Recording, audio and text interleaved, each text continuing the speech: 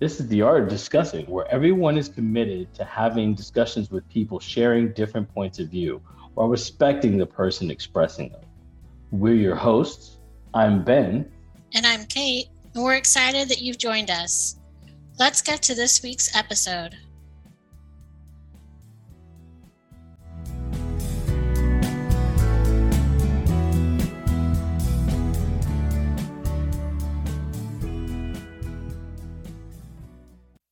Welcome back to the Art of Discussing. I'm Kate, one of your hosts. And I'm Ben. And we are here talking about the economy and job numbers, always a fun topic. We covered inflation last year when it started really ramping up, and now we're kind of talking what are we looking at for 2023, but specifically grounded inside of what are the numbers that just came out in January for the US. And then it sounds like we're going to be also going a little bit more into the global GDP and the overall global market outlooks as well. So, Ben, I know we had over, I believe it said 500,000 jobs created in the month of January. Do you want to take a little bit of that and tell us a little more about that? Yeah, so the U.S. Department of Labor released their employment situation summary, their labor statistics this Friday. And what is kind of seems like a little bit of a surprise is that 517, the total non-farm payroll employment has risen by 500,000, right at 517,000 in January. Total unemployment rate was little changed, it said, at 3.4%. And job growth was widespread, led by mainly gains in leisure and hospitality, professional and business services, and healthcare.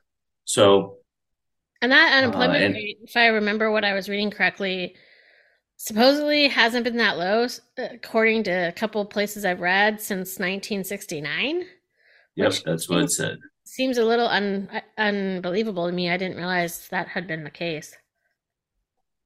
Yeah. So that's, I mean, what I'm seeing also looking online, just using the Google machine, was it seemed to be quite the surprise for most. Expectations probably hovered around 200,000, maybe an increase in jobs for January, 185 to 200,000, somewhere in that kind of range. And so it exceeded expectations according to those projections. But yeah, it's unemployment's down so far. I know, as you and I were kind of talking, in the moments before we started recording, I'm wondering, a lot, and as maybe our listeners are as well. We hear a lot of the tech companies had massive layoffs in December and even in January, if I could remember correctly. It sounded like anywhere from 10 to maybe 18, somewhere in that range, 1,000 people were being laid off of tech companies.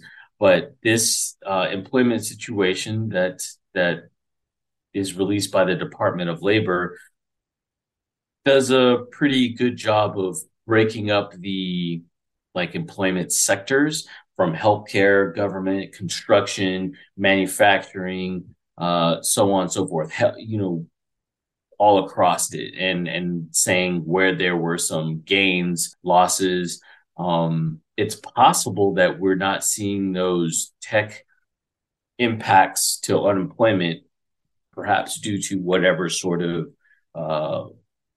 golden parachutes or severance packages that they had for the people let go. So maybe that's something that we'll see in future months. I also thought, as you're talking, I was thinking about, I'm trying to find the numbers. So the professional and business services, and that in January, according to that source, it led by gains in professional, scientific, and technical services. So I wonder if there was a layoff in the tech sector, if it would fall under that category, and if so, there's still there's still gains because it's such a large general category versus having its own tech category. Mm. Yeah, that's possible.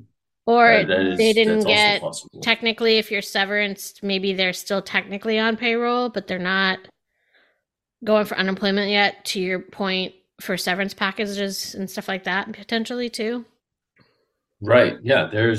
Um, I also see a category that it does say, yeah, professional business services, 82. I think that's what you're looking Mm-hmm. at is the 82,000 gains. 82,000. Led that sector is led by gains in professional, scientific, and technical gains for 41,000. So it may be an overall reflecting, even though those companies had losses, overall the sector, did well. Yeah. So, Or they or haven't those been people went reflected yet somewhere and they, perhaps maybe they got in to at a tech different. jobs, Mhm. hopefully relatively quickly. Fingers crossed for those people. Okay. And that's one thing we wanted to cover is just the release of this report that comes out pretty much monthly. And we also wanted to cover another economic indicator for the economy is the consumer price index, Can which, can we just say yeah, this report though first? If you wanted to get more detail about like age, race, when it comes to unemployment or gains in jobs, not just sector, it's actually a very detailed, not fancy. It's very detailed release, a report. So if you're interested to see that, it goes over more than just sector. yeah, it seems like it comes off of, your pretty run-of-the-mill dot matrix printer. Look it up, Gen Z. Or a teletype, if Mm-hmm. you will. It's just bare bones, is what I'm saying. It's not really written in any sort of fancy HTML programming language with a lot of bells and whistles. So But it has a lot of it detail. broken down by separated by a lot of demographics. Yeah. So pretty good tool to for economic facts from the Bureau of Labor. So you'll find that in our show notes or at bls.gov. So there you go. The Consumer Price Index, which is another indicator of, as we talked about in our inflation episode, is an indicator on inflation and kind of how much is being affected by us, and it kind of also goes off of year over year how much wages are increasing, right? Like to offset it. But really, this time around, we're seeing the consumer price index. It looks like it is dropped 0.1%, which, in my humble opinion, facts, it has gone down, and not by much. But as I do love my facts, I will just say it is decreased by 0.1%, but it is up year over year by 6.5%. Let's see here. Let me pull it up. And it looks like for all items, right? And in major categories, all items over for food, it is up 10.4%. The consumer price index for selected categories. And in energy, it is 7.3%. And all items, less food and energy, we'll talk about that in a second, it is 5.7%.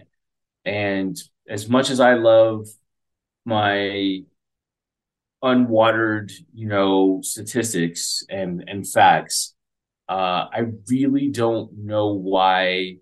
If anybody knows, please feel free to comment or send us an email because I would love to know why all items less food and energy is included in something that is considered the consumer price index. What it does have the effect of doing is lowering the number, Mhm. right? So that number, if all items are 6.5 percent, and that's where, year over year it is, the less food and energy, it becomes 5.7%. So it kind of goes down, about 0.8%. And I really don't see the logic in why if it's a consumer price index, right? So that's like you, me, Kate, everybody else out there. I eat food. Kate, do you eat food? I do eat food. Oh, okay. I'm sure my family eats food. Um, I don't know anybody not eating food. So I would like to know who these consumers are, right? That we're adjusting the price index for them because they don't eat food nor use energy. So my robot consumers out there, if they're not eating food, I'm still going to go out on a limb and say that they're consuming energy, right? Right. I don't want to be Yeah. robotist of anybody. So um, yeah, I don't know why we would take out both food and energy. So if anybody out there listening can think of what the logic is in that, please share. I would love to hear your thoughts on that. Outside of that, you'll see the highest is food, the highest increase at 10.4. So that's pretty crazy going on. So I just to summarize really quick, you're saying historically, based on the history, it's gone up, but short term, the CPI from like month to month has stabilized and or decreased by what was it, 0.05 or Point one. point one. Point one. Right. So So so it's gone from quote December to unquote. January. Okay, so it's gone quote unquote down barely, so it's stabilized. We're not increasing over that month, let's say, but we're still higher than we've previously historically been, and the highest inside of that is energy and food, which no matter if you are in a winter wonderland type area or a sunny type area, you're still going to feel that pinch inside of energy Right. or food. Right. And maybe that's Precisely. why they break it out. Maybe I have no idea. I'm not an economist, but maybe they break it out for the purpose of like the things that are going to be the most impactful to the average person, like the goods in that sense. I mean, it sounds logical. I don't know that it's actually accurate, but That they took out food and that they energy. broke it into its own category compared to the 5 point, what was it, 1 or 7% that was all things outside of food and energy. Right. Right. So, like in the report, I'm wondering if they're highlighting those because those are the ones that are probably the most impactful day to day for the average American. Yeah, they probably are. They probably are. I don't know. They're pretty impactful for me. I would be pretty upset if I didn't have food and or energy Yeah. on a fairly consistent basis. Does that include gas for your car? Or is that just when it comes to energy? Like when we're talking that type of energy, are we talking like a plug in vehicle versus gas for your car vehicle? Or is it just stuff to heat or cool your house, like electricity and gas It does include gas actually. for your car Yes. or electricity for your car if you're plug in? Right. Okay. Right. If you go to, I had it pulled up, and now I don't have it quick at hand, but there is also on the Bureau of Labor Statistics, there is a section where they break out the energy. They actually have it. You could see all the prices that they're referring to in the Mm-hmm. consumer price index. Okay. So they break it out by category. So energy, um, they break it down to energy, and then you can see everything that they're talking about. And so they actually show gas as part Okay. of that. Yeah.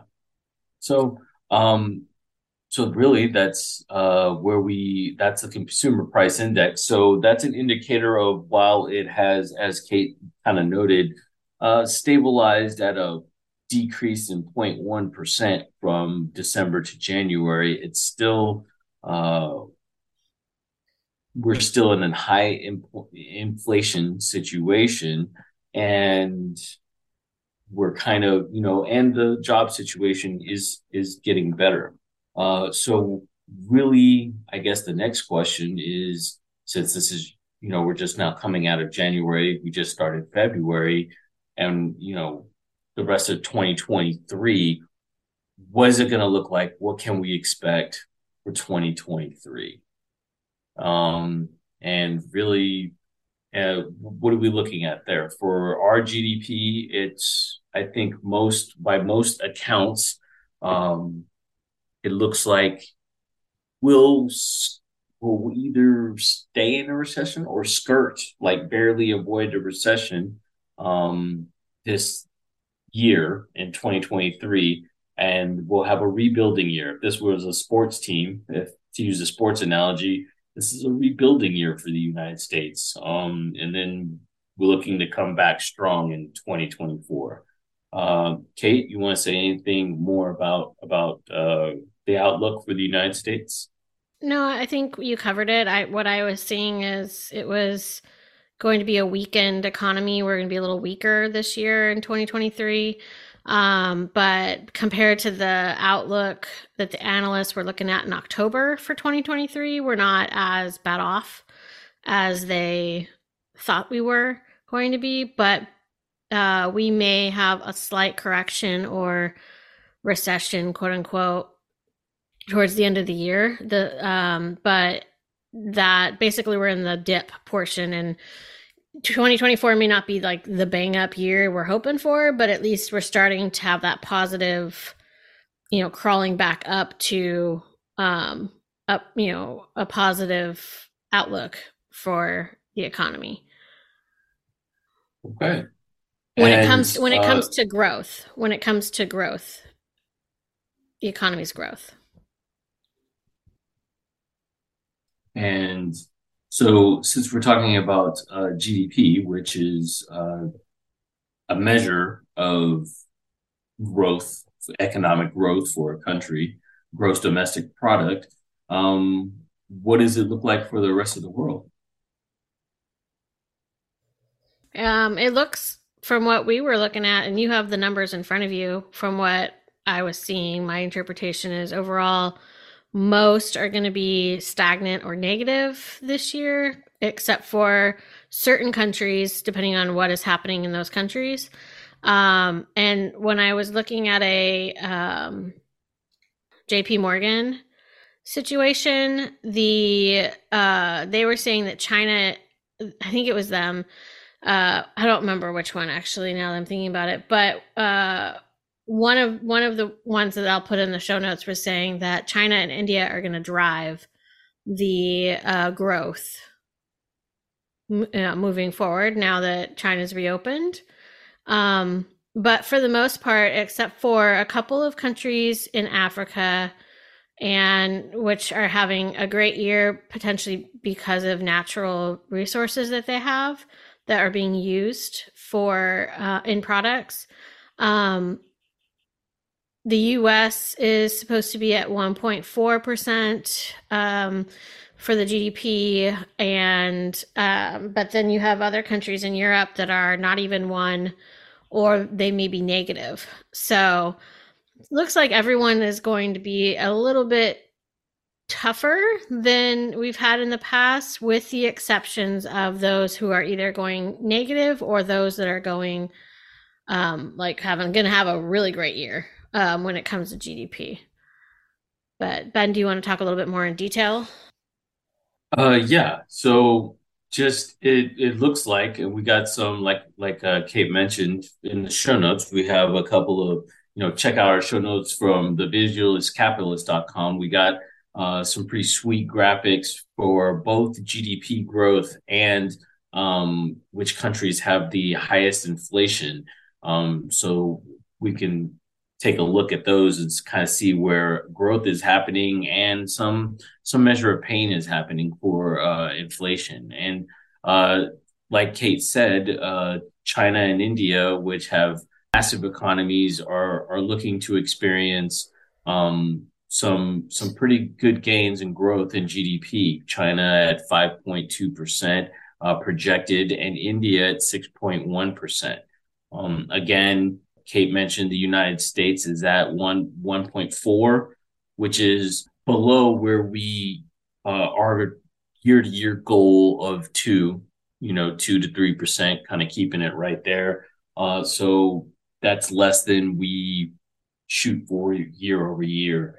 Like I said, it'll be a little rebuilding year for us, and looking to hopefully come back strong and get back at them. We'll be in the championship, World Economic Championship in 2024. We'll make the playoffs, as it were. So just to correct, Ben, so the one that I mentioned earlier was not the JP article, it was IMF blog. So if you see that in the show notes, that's the one that was talking about China and India driving the growth in 2023. So I just wanted to make that clarification. Okay. Yeah. Well, that's about it for our outlook on the economy for US and so far in 2023 and where we're projected to go this year. If you guys have any thoughts, comments, questions, concerns, be sure to reach out to us at info@artofdiscussing.com. And until then, keep discussing. Thank you. Thanks for listening. Don't forget to subscribe. Follow us on social media and check out our Patreon page. Leave us a review on your listening platform if you like the podcast. If you haven't heard your viewpoint or would like to be a guest, email us at info@artofdiscussing.com. Till next time, remember there's more sides to the story than yours. Look, listen, and learn, and keep discussing.